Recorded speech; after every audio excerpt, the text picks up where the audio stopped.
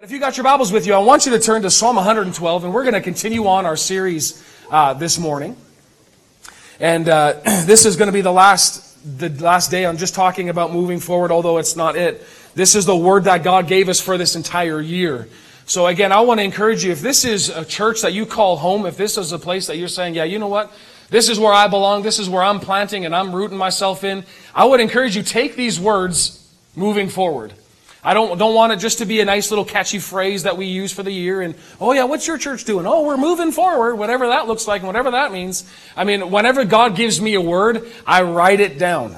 I put it down in my journal and I'm thinking on it. I'm meditating on it. I'm spending time with the Lord, asking Him, Lord, what does it look like for me? So if you're part of this church family, I encourage you to do the same. Write these words down or get one of those little cards, put it on your fridge, move forward. This is what God's plan is for us as a church family, for you as an individual, for you as a family. This is what God is calling and saying to us. So we got to take hold of it and we got to run with it. Right? That's what Habakkuk tells us, is it not? Right? You're supposed to get the vision and then what do? Make it plain. Right? That's why we have those big letters up there that Joel mentioned in his story. You belong here. We put it on here because make it plain so all can see it. Well, move forward. Make it plain so that you can see it. So that whenever you're running through your house, move forward. You got to run into it. You got to constantly put it in front of your eyes so that you're seeing it. Right? It's something about seeing it that brings it back to the forefront of your thinking. Right? Okay. Awesome. Well, Psalm 112. And again, I'm good. Again, just laying a little bit of a foundation for those that haven't been here all this time yet. This has been a fun series to talk about because this is what God's doing in our life. And I'm already stirred up, so you can see I'm holding my Bible just to keep it calm a little bit. But I'm excited because God's got a word for you this morning. God, again, just how you've been encouraged or you've been challenged these last couple of weeks, is going to continue on this morning. I'm getting challenged by it, so giddy up. So, this is what we all started. This is where it all began. But God has good plans for your future. You have to absolutely believe that it gets out of the Christian cliche world and out of the meme world and into my belief system that God has a good future for me. Right. Can we say that together? God has a good future for me, for my family, for this church. God has a good future. You have got to believe that. Right? And it can't just be like, oh yeah, I know that in the back burner. God is good and He's got good things for me. No, we got to bring it again to the forefront of our thinking. God is good. He's got good things in store for me. And Psalm 112 really lays out what I believe to be the characteristics of someone who is following, their plan, God's plan for their life. So let's put it up on the screen there. Psalm 112, it says this, praise the Lord! Whenever you see that, I encourage you, just take a moment and have a little praise party. Praise the Lord! Praise the Lord! Praise the Lord! Heaven's going to be very awkward for you if you're not ready for this. We're just gearing up for what the real party's going to be looking like. Oh, there's praise the Lord. Can you guys go back to the long screen again so I can see it here too? Praise the Lord! How joyful, I love this verse. How joyful are those who fear the Lord and delight in obeying His commands. Now notice what it says there. It says, how joyful are those who fear the Lord and obey His commands. See, a lot of time people are kind of thinking, if I follow God and if I do His word, I'm going to be miserable.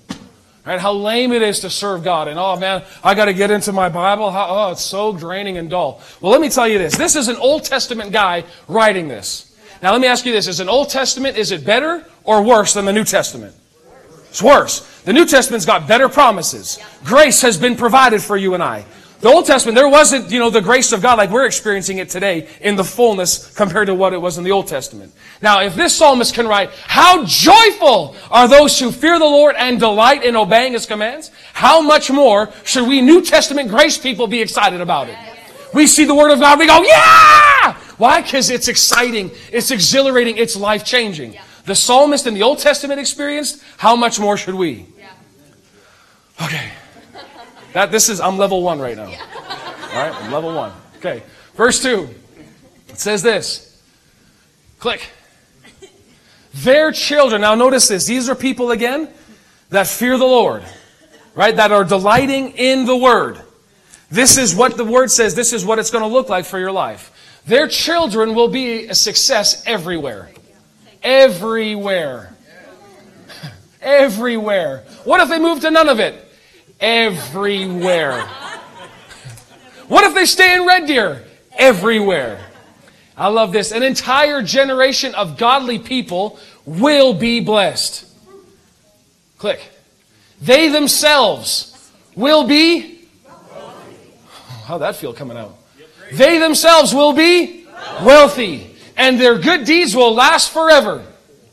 Light shines in the darkness for the godly. They are generous, compassionate, and righteous. Good comes to those who lend money generously and conduct their business fairly. Such people will not be overcome by evil. Man, isn't that good? Yes. These are people that get excited about what God has to say. They hold on to His promises. They're looking at what He said and going, man, I believe this. He is for me. He is good to me. I believe He's got good things in store for me. It says right there, such people will not be overcome by evil. Well, what about all the terror stuff that's going out there? What about all the, the government and the political realm that's going out there? Who gives a rip? If I delight in the Lord, such people, I will not be overcome by evil. Come on, y'all. This is the Word. This is what He says. Those who are righteous will be long remembered.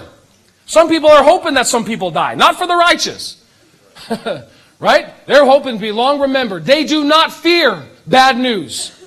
They continually trust the Lord to take care of them. Verse 8. They are confident and fearless. Now, come on. I'm talking about everyone in this room. This is who we can be. If you're not there yet, this is where we're heading. I am to be confident and fearless, and I can face my foes triumphantly. I'm already going at it as if I already win. They shall freely and give generously to those in need. Their good deeds, their good deeds will be remembered forever. They will have influence and honor. And I love this last part. The wicked will see this and be infuriated. They will grind their teeth in anger. They will slink away, and their hopes thwarted. Yeah, there it is. But man, ain't that good? So you know what? God's got good things for us. He's got a good future. God wants to show Himself strong to the world through you and I. But think about that for a sec. If God wanted to, He could open up the heavens and say, hey y'all, here I am. Look at me, I'm amazing. Right? He could do that, but He has chosen not to do that. So how is He going to reveal Himself to the world? He's going to do it through His church. Who's His church? Who's the church? We are. He wants to use you and I to show off on how good He really is. Now, just to prove this, Romans 11:11. I love this verse. But it's a good reminder for you and I. But this is a fact that if you kind of read it in context, this talks about the Israelis, the Jews at that time. They did not receive God's righteousness according to God's way. So what they did is they tried to get the righteousness of God through the law, their own way, by being good enough in order to please God. That's not God's way, right? You guys all know that? In order to be, righteous before God, it's not me working hard to try to be good enough in order for God to be pleased. You will never amount to it. You'll never ever reach it. Jesus has already done the work. So my faith or my trust in Jesus makes me righteous. So this is what Paul is saying, and I want you to read this. Verse 11. So did God's people stumble and fall beyond recovery? Talking about the Jewish people because they refused it? Says no, of course not. They were disobedient, so God made salvation available to the Gentiles. But look at this. But He wanted His own people, the Jews, to become jealous and claim it for themselves. We're supposed to make the Jews jealous. Wow. Think about that for a sec. And you're not going to make any Jewish individual jealous by living the opposite, the antithesis of what Psalm 112 is. I'm broke. My kids are a mess. My family's a mess. My work life's a mess. My mind's a mess. You're not going to make anybody jealous to come join the flock when you're living like that. So what does God want to do? He wants to Psalm 112 you.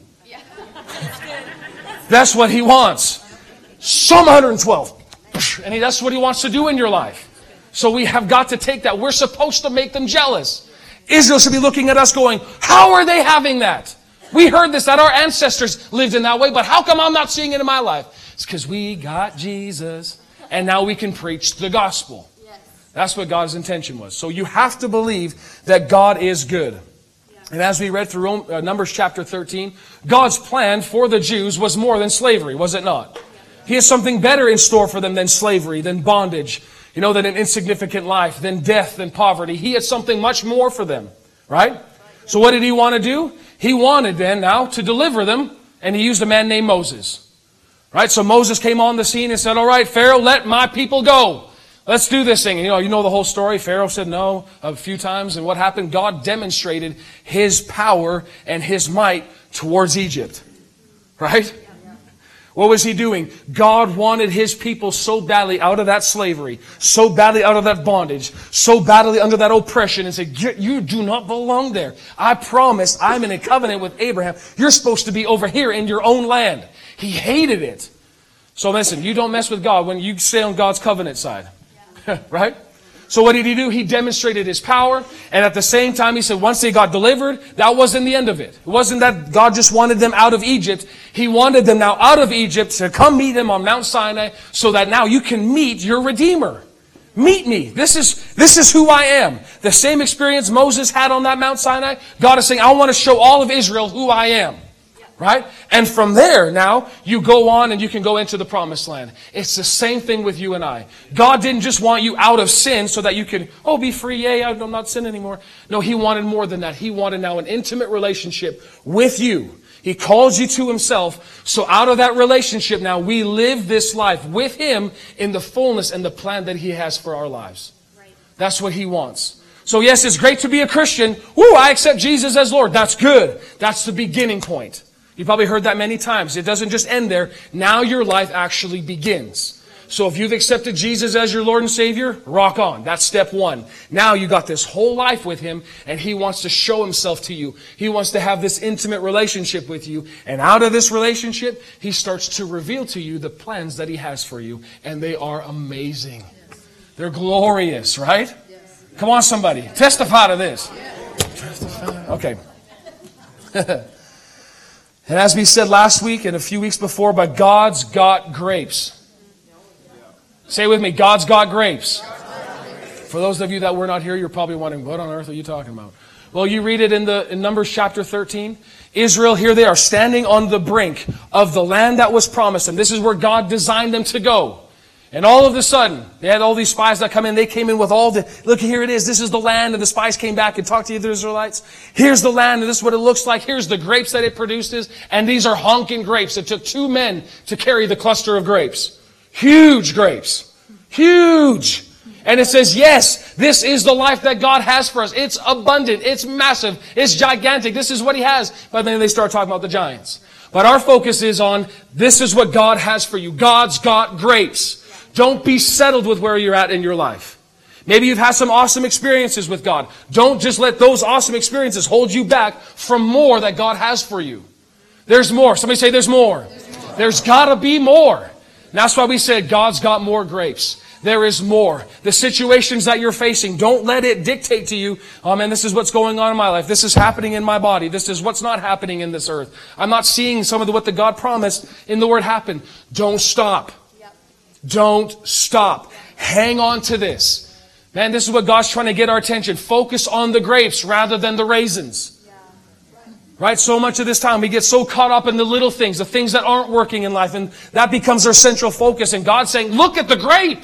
Focus on these grapes. Now I'm getting ahead of myself, but let's just back up a little bit. But where all this began is now we have to, week 1, we talked about fighting for our future, right? Okay, everybody say fight. Okay, and before I just read on to this, I want to just say this one statement too. But I believe in life, what holds us back from enjoying it to the full is not knowing and believing God's unending, never giving up fierce love for me. I have got to know His love.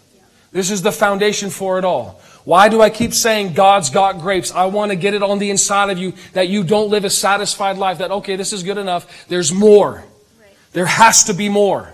There's got to be more. Say it with me, there's more. God's got these grapes, and I don't want anybody just to kind of go, oh, this is good with life. This is enough for me. Jesus paid too high of a price for you just to have an okay life. Everything that He died for, He sent give His blood for, I want the whole thing. Right? Okay. So fighting for a future. Now, where are the grapes? They are in the land of the giants. The land of the grapes is also the land of the giants. The devil is not going to just let you move forward. He's not going to just let you take what you feel belongs to you. You're going to have to fight for your future. Okay, say it with me. Fight for my future. You're going to have to put up the fight. Get the boxing gloves up. Get ready to duke this thing out. Right? Because why? The devil's not going to just say, oh yeah, this is what's promised to you. Okay, here you go. You have at it. No, he's going to do everything he can to squander that, to squish that. Why? Because he doesn't want you to be a testimony or a story for somebody else. Yeah. He doesn't want that. So again, with this fighting for a future and moving forward, we take it on this mindset that I am in a war. I am in a war. This is what God has promised me. This is what's already grace has provided for me. But it doesn't mean it's automatic. I got to receive it. And then the Bible says I have to fight the good fight of faith. So what am I doing? I'm laying hold of what the Word of God says. You're struggling. There's maybe sickness in your physical body. What do? You look at what God has says and you hold on to that Word regardless of what you feel and what you're experiencing physically. You hold on to the Word. That's the fight that you and I are part of. Is that easy fight? No. Because he'll bring everything he possibly can. Oh, that stuff doesn't work. Oh, the Bible. Healing was done many, many, many years ago. He'll bring up all these lies to get you off your game, to get you out of battle, so all of a sudden you drop your gloves and go, yeah, I guess it just doesn't work. Hold fast. Fight. What's our fight? Every time he pokes his head up, man, bam, right in the kisser. Right in the kisser. What do I say? I'm using the Word. No, by His stripes I am healed. I'm making my stance. Every time he pokes his head up, you suck it to him. Don't play nice with him. Don't play fair with him. You use the name of Jesus and you give him everything you got. Anyways, that's what we talked about in week 1. I encourage you, if you've not heard that, go back. You can check it out on our website or our podcast. Then last week we talked about leaving our comfort zone. I'm glad that was good. That went over well. We're leaving our comfort zone. One of the greatest threats to not walking out the plan of God for our lives is looking to live a life of comfort. Why do people crave comfort so much? Because it's comfortable. Hey, ding, ding, ding. There it is. It's comfortable. It's easy. This is a thought that I had too as well, is we like what comfort produces, which is predictable results. Don't make me change. Don't make me take a step out, because then I have unpredictable outcomes that I'm not sure what's going to happen. Right? We like predictability. Right? That's what a lot of people like. But one thing that comfort does not produce is growth and advancement. That's one thing that comfort will never ever produce. And so I want to share again this quote with you that I said to you last week. It says, "We all have comfort zones which determine what we believe we can and can't do. And if you are not being proactive in pushing your boundaries and getting outside of your comfort zone, you are effectively surrendering all of the possibilities that exist outside of your comfort zone." God has deposited so much into you. There is so much grace that has been made available to you, not just out here, but on the inside of you. There are gifts and talents that are on the inside of you, but if you don't take a step out of it, you will never know what's actually there. So that's why it's vital to have, people in your life that are going to push you. Get going. Let's go. But it's uncomfortable. Good. Get used to being uncomfortable. Because again, the Christian life, did God call us to comfort? No. 3 people said no. The rest of y'all, what do you think? Did God call us to comfort?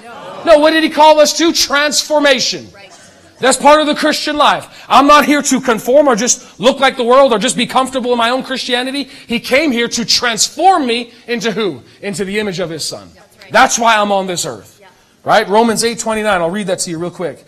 It says, "For those whom He foreknew, loved, and chose beforehand, He also predestined to be conformed to the image of His Son, and ultimately share in His complete sanctification." I'm just even going from my own personal walk with the Lord. I have never once ever experienced a time where Joel, you just be comfortable for a little bit. Just enjoy this comfort for a little while. Just stagnate. Just stay there. Don't grow. Just, don't even read the Word anymore. You're okay with where you're at. It might sound funny, but people actually say this. I've heard this said to me. Oh, God just has me on this one thing. He told me not to read the Word anymore. Come again? I won't say anything further than that, but are you kidding me? God is never just, okay, I just take it easy, because He's interested in you and I being transformed into the image of His Son. Right? We're all on the same page there? Now, if we, the church, or believers, if we choose to comfort over the kingdom of God cannot advance. As long as we choose comfort, the kingdom of God will just stay where it is in your own personal life. In fact, it'll start to begin to retract. Right? We were here on an assignment. We are here on a mission, and the mission is to advance. The mission is to go forward. The mission is to take over. Right? We're not here on a survival mission where Jesus said, all right, everybody, just hang out, do the best that you can with what you got, just make it, and I'm coming back for you. No, He said He's coming back for what kind of church? A glorious church. A powerful church. Not a church that's been beaten, whipped, and barely making it. He's looking for a victorious church. Come on, y'all. This is what He's coming back for. Right? So this is what we're here for. We're here not to just conform to what's going on. We're here to take a step forward. Every single time, every day you wake up, the devil's going to start peeing his pants. Oh, they're up again. We keep losing ground every time that they wake up. Excellent. All right. Okay. We get out of our comfort zone so that others may see Him and live. We have to get out of our comfort zone. If we don't, how are they going to see Jesus? How are they going to experience eternal life? We have got to make that step, right? A comfortable Christian is not a threat to the kingdom of darkness. And again, this is a mindset that we're flipping. But comfort is overrated. Discomfort is something I'm going to embrace. Nothing good ever came from being comfortable. No advancements took place being comfortable. Think about it. Even husbands, when you proposed to your wife, was that comfortable? Oh, man. All of a sudden you realize, man, you could sweat. You needed to put piss stick everywhere, man. I'm just sweating all over the place. Behind my knees, it's uncomfortable, guy, because you've never done something like that before. Right? So what did you do? When you made that step, but now look what you got. You got a marriage. You have kids that came out of that marriage. Ah! Right? It's wild. You have no idea by just taking a simple natural step what's being activated on the inside of you and the future that now lays hold for you. It's amazing. I see one of the girls that I absolutely love and adore, Shay Thompson in the back here. I just see her. She's nodding her head back there. And I just want to give a shout out to Shay. Shay, can I just use you as an illustration? You're cool? Okay. So I met Shay when I was youth pastoring. Shay came to our youth group every once in a while. I think you were in grade 8. Is that right, Shay? Okay. She was in grade 8. Now this girl, man, she's got the sweetest little smile, but she would show up to youth group and just, hey, Shay, good to see you. Okay. Right, Shay? Correct me if I'm wrong, okay? And I'm not trying to, this is how she was. Just very, very shy, very, kind of in the back scenes. And she came and be part of our internship that we ran here a couple years ago called The Stand.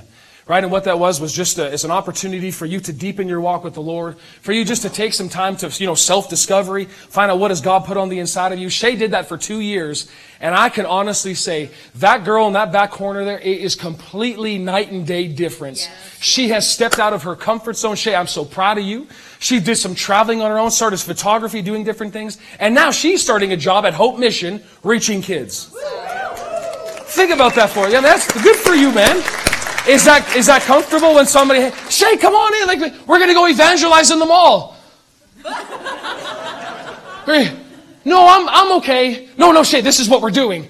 Okay. And she just went with it and took step after step. And now this girl is preaching to junior high students. Yeah. You go, girl. Yes. Then now you don't even realize what's on the inside of you until you start taking some of these steps. Yes. And as long as we keep holding back and saying, oh, that's not who I am. Don't let that statement ever come out of your mouth again. That's not who I am. Listen, you have a personality. A personality doesn't have you. Right. I own my personality. Yeah. Come on, I own it. Yeah. I'm shy. No, you're not. Yes, I am. No, you're not. Yes, I am. No, you're not. How do I know that? Because God never created a shy person once. Why? What is shy? It's actually fear. Part of it's also pride. Yeah. I don't want to be like that. You gotta. I want to encourage, there's so much more inside of you, but until you take that step, that's who I am. It's not working. It gets exciting. That's when this Christian life gets thrilling, is you start taking steps and we're advancing the kingdom of God. Hurrah? Okay. So last statement on that, when you feel discomfort hit, you've entered the growth zone, embrace it. Let's go get uncomfortable. Say with me, let's get uncomfortable. All right, that didn't work out so well, but let's get uncomfortable. I want to embrace that mindset. Think about it. Let's get uncomfortable. Sometimes I on purpose like to put people in uncomfortable situations. You know what was uncomfortable for me? When Jamie and I started first dating, I hated the phone. For part of it is I was really bad at communication. So what I would do is I would write out questions before our phone conversation. I would write them out on a piece of paper and just go, hey, like, what's your name again? How old are you? Okay. What's your favorite sport team? What's your New Year's resolution? It's August. Oh, are you keeping up with it? Like, I had nothing. And so she, actually, you could ask her, on purpose, she would let the awkward silence just there on the phone for a while. So you're just kind of, well, my mom's calling me. Mom, say something. Dinner time? Oh, it's dinner time. I gotta go. Okay, talk to you later. No. That'd be it. But she would on purpose do those things. Why? Well, she's trying to grow me. I appreciate that. But you gotta get uncomfortable. Find people in your life that will make you uncomfortable. If you need help, I'll help you. All right. So moving forward, we talked about these two things. We must fight for our future. We must be willing to leave our comfort zones. And this third one that I want to share just the last little bit on is we have got to lock in and focus on the Word. What has He spoken to us that we lock into it? Now, I do want you to turn to Numbers chapter 13. And I want to just ask this question, and I really want to think through this, take some time on this, because it's vital. Yes, that we fight for a future. It's vital that, yeah, we do take a step. But all of this, I truly believe, stems from this. This be the groundwork almost, that we have to have a certain mindset. Now, what caused the Israelites to not enter the promised land? Was it the giants? No. You know, a lot of times you think about it, like, okay, there's giants in the land. Right? This is what God destined for me. This is what God promised me. This is where I'm going. Okay, but all of a sudden these problems come at you. Right? You start facing difficulty. You start facing issues. Are the issues, the trials that are coming against you, is that the problem? No, and you can look at this also in Mark chapter 4 when Jesus talks about the sower sowing the word. The word's going out, but some of the word does not produce because trials and tribulations come for the word's sake. People think that people are the problem, or that trials are the problem, or that problems are the problem. Problems are not the problem. Yeah. Trials are not the problem. It's how you view yourself to the trial is the problem. Yes. So again, let me ask you this question. Is it the giants that kept Israel from the promised land? If you ask these 10 spies, what would they say? Yes. Right? A lot of Christians would say the same thing. Well, this is just what's going on in my body. This is what's going on externally around me. I can't have this. I can't experience this because this is what's happening. The problem is not actually the problem. We're thinking wrong on this. The Israelites saw this promised land. And again, I want you to really think about this. Right? They were in slavery for 400 years. Okay? And all of a sudden they get delivered. They walk out of Egypt. And I believe this, man, Moses said, I'm going to bring you to Mount Sinai. I'm going to introduce you to God. Okay, just think about the buzz that was happening. People are getting excited. And all of a sudden, okay, Moses tells them, all right, God's coming in 3 days, so prepare yourself. Okay, listen, Jehovah is on His way down. Get ready. Get ready, get ready, get ready, get ready. So what happens? All of a sudden, the people prepare themselves. And on the third day, God comes down in a cloud. And man, He burnt the whole mountain. Lightning is there. Cloud is there. And it's just thick. And all of a sudden, people go, okay, we actually don't want to talk to Him. Moses, why don't you talk to Him for us? And we'll be okay with that. Now, I believe that hurt God's heart right at that moment. What did He want? He wanted His people close.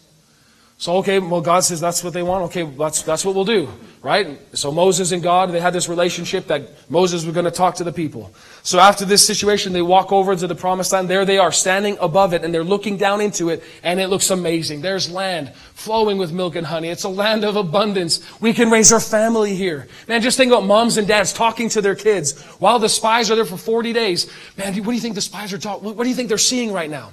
Oh, I bet you they're seeing man, there's a waterfall and this flowing with milk and honey. And it's amazing and all these cool things, right? They're just talking it up, getting so excited about that.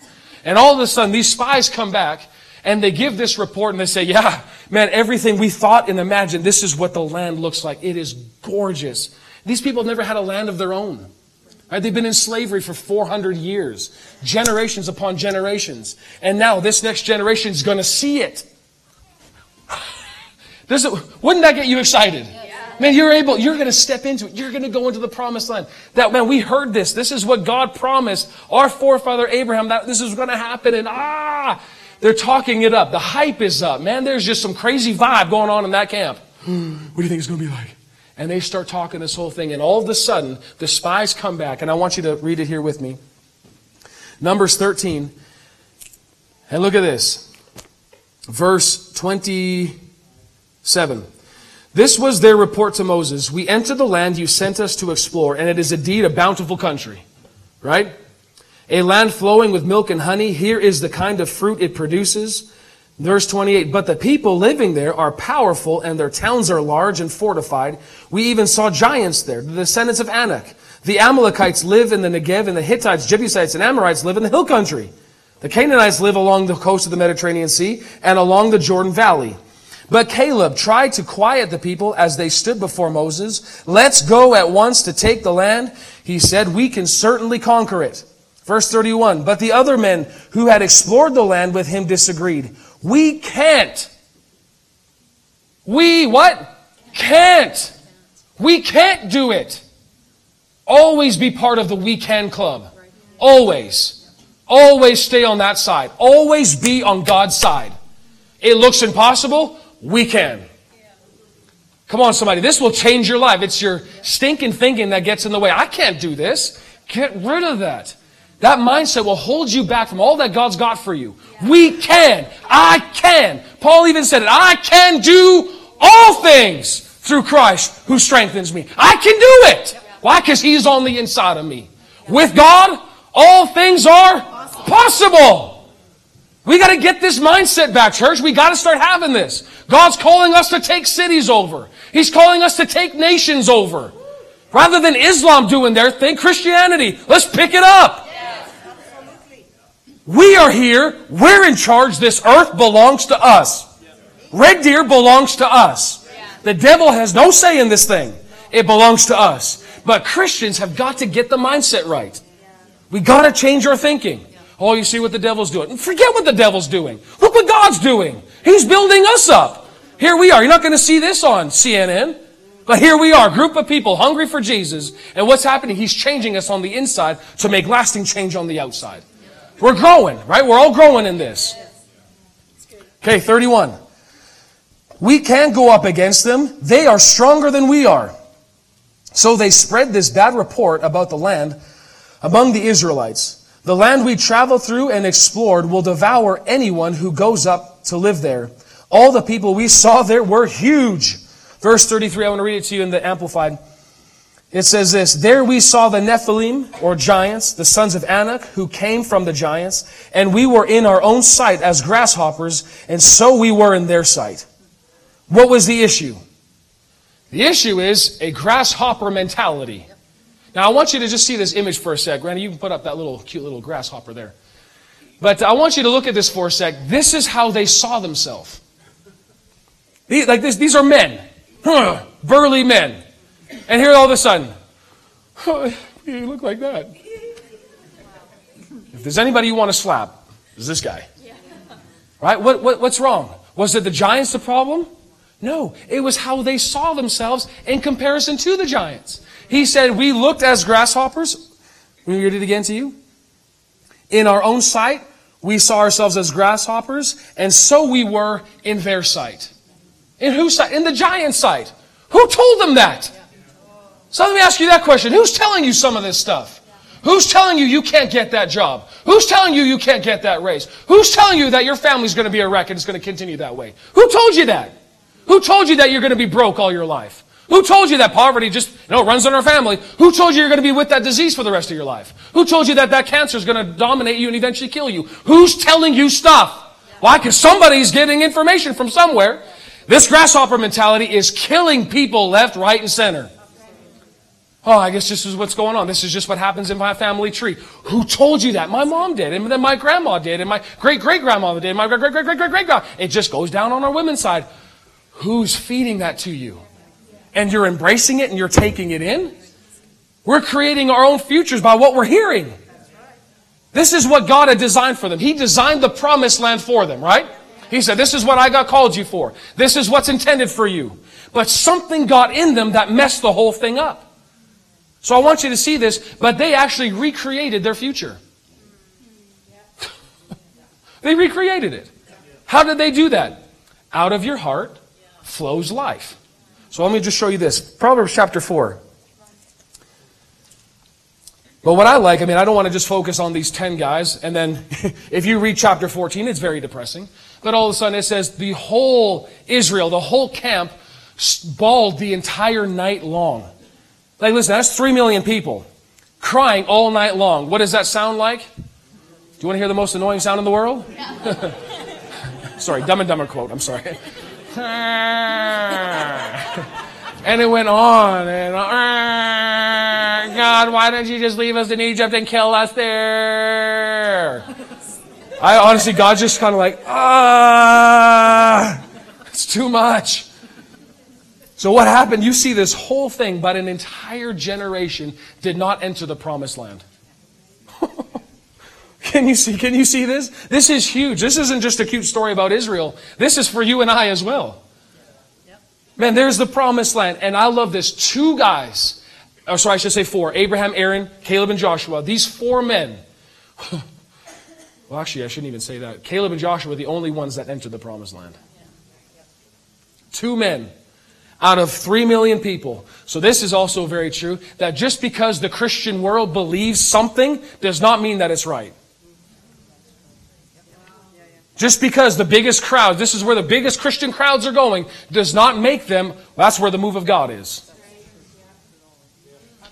Look at that. You got 3 million plus 10 spies that totally went against what God was saying, and they led an entire generation of people away from what God had called them to do. Wow. That's kind of a mind-boggling thing for me to think of. And so what happened? These men and women, all of that, everybody under the age of 20 or over the age of 20 died in the wilderness. They walked for 40 years, and it was an 11-day journey. Talk about a wrong turnoff. For a very long time. So man, this is God's plan. This is His will. Now you and I, we are called by God to move forward. God is revealing Himself to us to say, all right, I'm calling you, church, so let's take a step. Let's go forward. We got to fight for this. But how's your thinking as we're moving in? We got to think right in this. Okay? Proverbs chapter 4. And so what do we do with all this? How do I do this? Proverbs 4 verse 20. And I know these are very familiar scriptures to you, but I want you to read it with these fresh eyes and how vital it is that we hear them. It says, my child. What are the next verses? Two words? Pay attention. Pay attention. How many times as parents do you say that to your kids in a day? For those that don't have toddlers quite yet, you say it at least 50 to 60 times. By the time that I get home, by the time they go to bed. Pay attention. Here we go. Come on, boys. Bring it on. Bring it in. Bring it in. Sometimes I have to tackle them to, get them to hold still for a moment. Listen, boys, I got this. Listen, pay attention. But he's saying, pay attention to what I say. Meanwhile, what does the Christian world do? What are they saying about it? What is Facebook saying? What's the high point today? What's all this going on here? Listen to what I say. What I say. Listen carefully to what? My words. Verse 21. Let my words. Don't lose sight of them. You know what we read in Psalm 112? Right? This is talking about standing fearfully and confidently. This is how you do this. But what happened to the Israelites? They lost sight of what God said. Right? He said, let my words penetrate deep into your heart. Why does it have to be deep in your heart? Because someone out there, there's an evil entity out there, the devil, is trying to do everything he can to get that seed out from you. He's trying to put something in, the devil's trying to get it out. That's why he's saying, get it deep on the inside of you, so that no matter what comes your way, you are able to stand confidently and fearlessly, and I can face my foes triumphantly. That's what he's looking for. Remember, he's Psalm 112 in us. This is what he's looking for. Okay, verse 22. He said, verse 22. My child, no, okay. Don't lose sight of them. Let them penetrate deep into your heart. Why? Verse 22 says, I'll read it here. For they, my words, bring life to those who find them and health to your whole body. Verse 23. Guard your heart above all else. Why? Why? Because out of my heart flows the issues of life. Verse 24, avoid all perverse talk, stay away from corrupt speech. Verse 25, I love these words. Look straight ahead. Fix your eyes on what lies before you.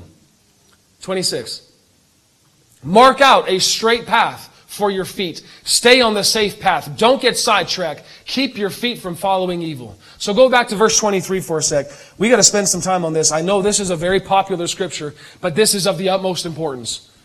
Guard your heart. Protect this heart of yours, because out of it is flowing choices.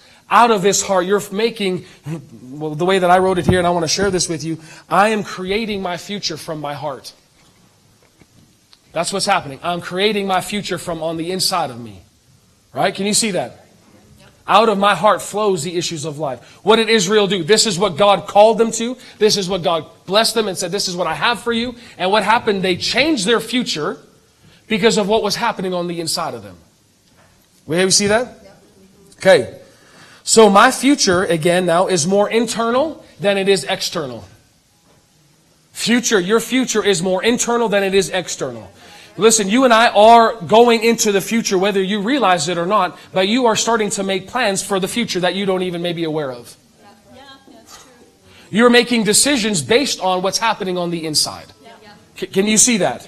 So what do? I have to now align myself with God and His Word. I need to believe who He says that I am. I need to go back to what is God saying about this. I need to hold on to this and let that Word be my final truth. Is that making sense? I need to switch mics here for a second, otherwise I explode.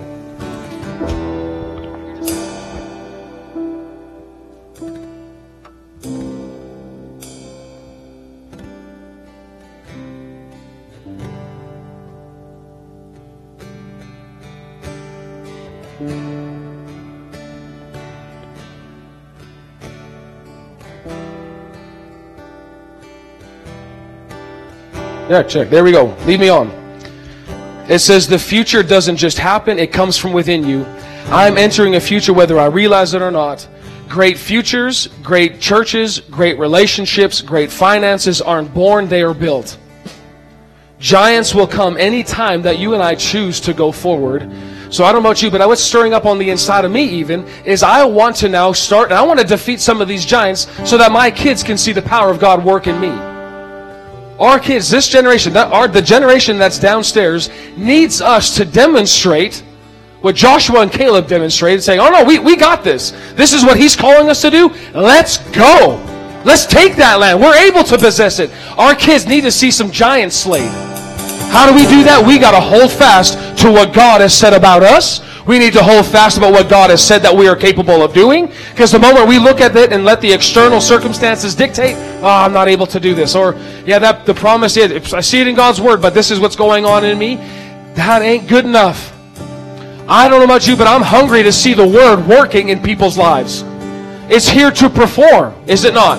Jeremiah 1:12, God said, I'm watching over my Word to perform it. This is what He's doing. The Word, I sent my Word and it healed them. Everything about the Word is to produce. Why? Because it's a seed. It's a seed, it's a seed, it's a seed. So let me encourage you, our ear gates, our mouth gate, our eye gate are vital. What are you listening to? What do you spend time seeing? Because this is what's filling your heart. And out of your heart, you're making choices. This is what the government's doing. That seed gets on the inside of you, starts to grow. Now I'm making a decision based on what I think they're going to do. Can you see this? Meanwhile, God's got a whole book of seeds right here on your lap, and He's saying, get this Word on the inside of you so that you start making decisions based off of this, not of what's happening external. Doesn't He tell us that? We walk by faith, not by sight. Right? What does that mean? I walk by the Word. I walk by what He says, not by what I see out here. I got to stick to the Word. How do I know that the Word has taken root on the inside of me? You start making choices on this. A lot of people have done that. When it comes to tithing even, when it comes to, becoming part of a community, of a local church, you see that people make those decisions. Like when Joe and Joanna gave their testimony, I loved it. They just say, we found a place that we belong. That just shows that the Word got root on the inside of them. Psalm 92 says, those that get rooted and planted in the house of God, they shall flourish. Now what's going to happen in their lives? They're automatically going to flourish because they've made a choice on the inside. I am rooting myself and planting myself in a local body, not based on just seems like the right thing to do, based on this is what the Word tells me to do. Can you see this? That's all that this is. Christianity is not hard. We just have to get the Word seed in my heart, and I make decisions based off of that seed that I've planted in my heart, and the results are God makes it work. Can you see that? I just want you to get it. That's all that's on my inside of my heart. Now can we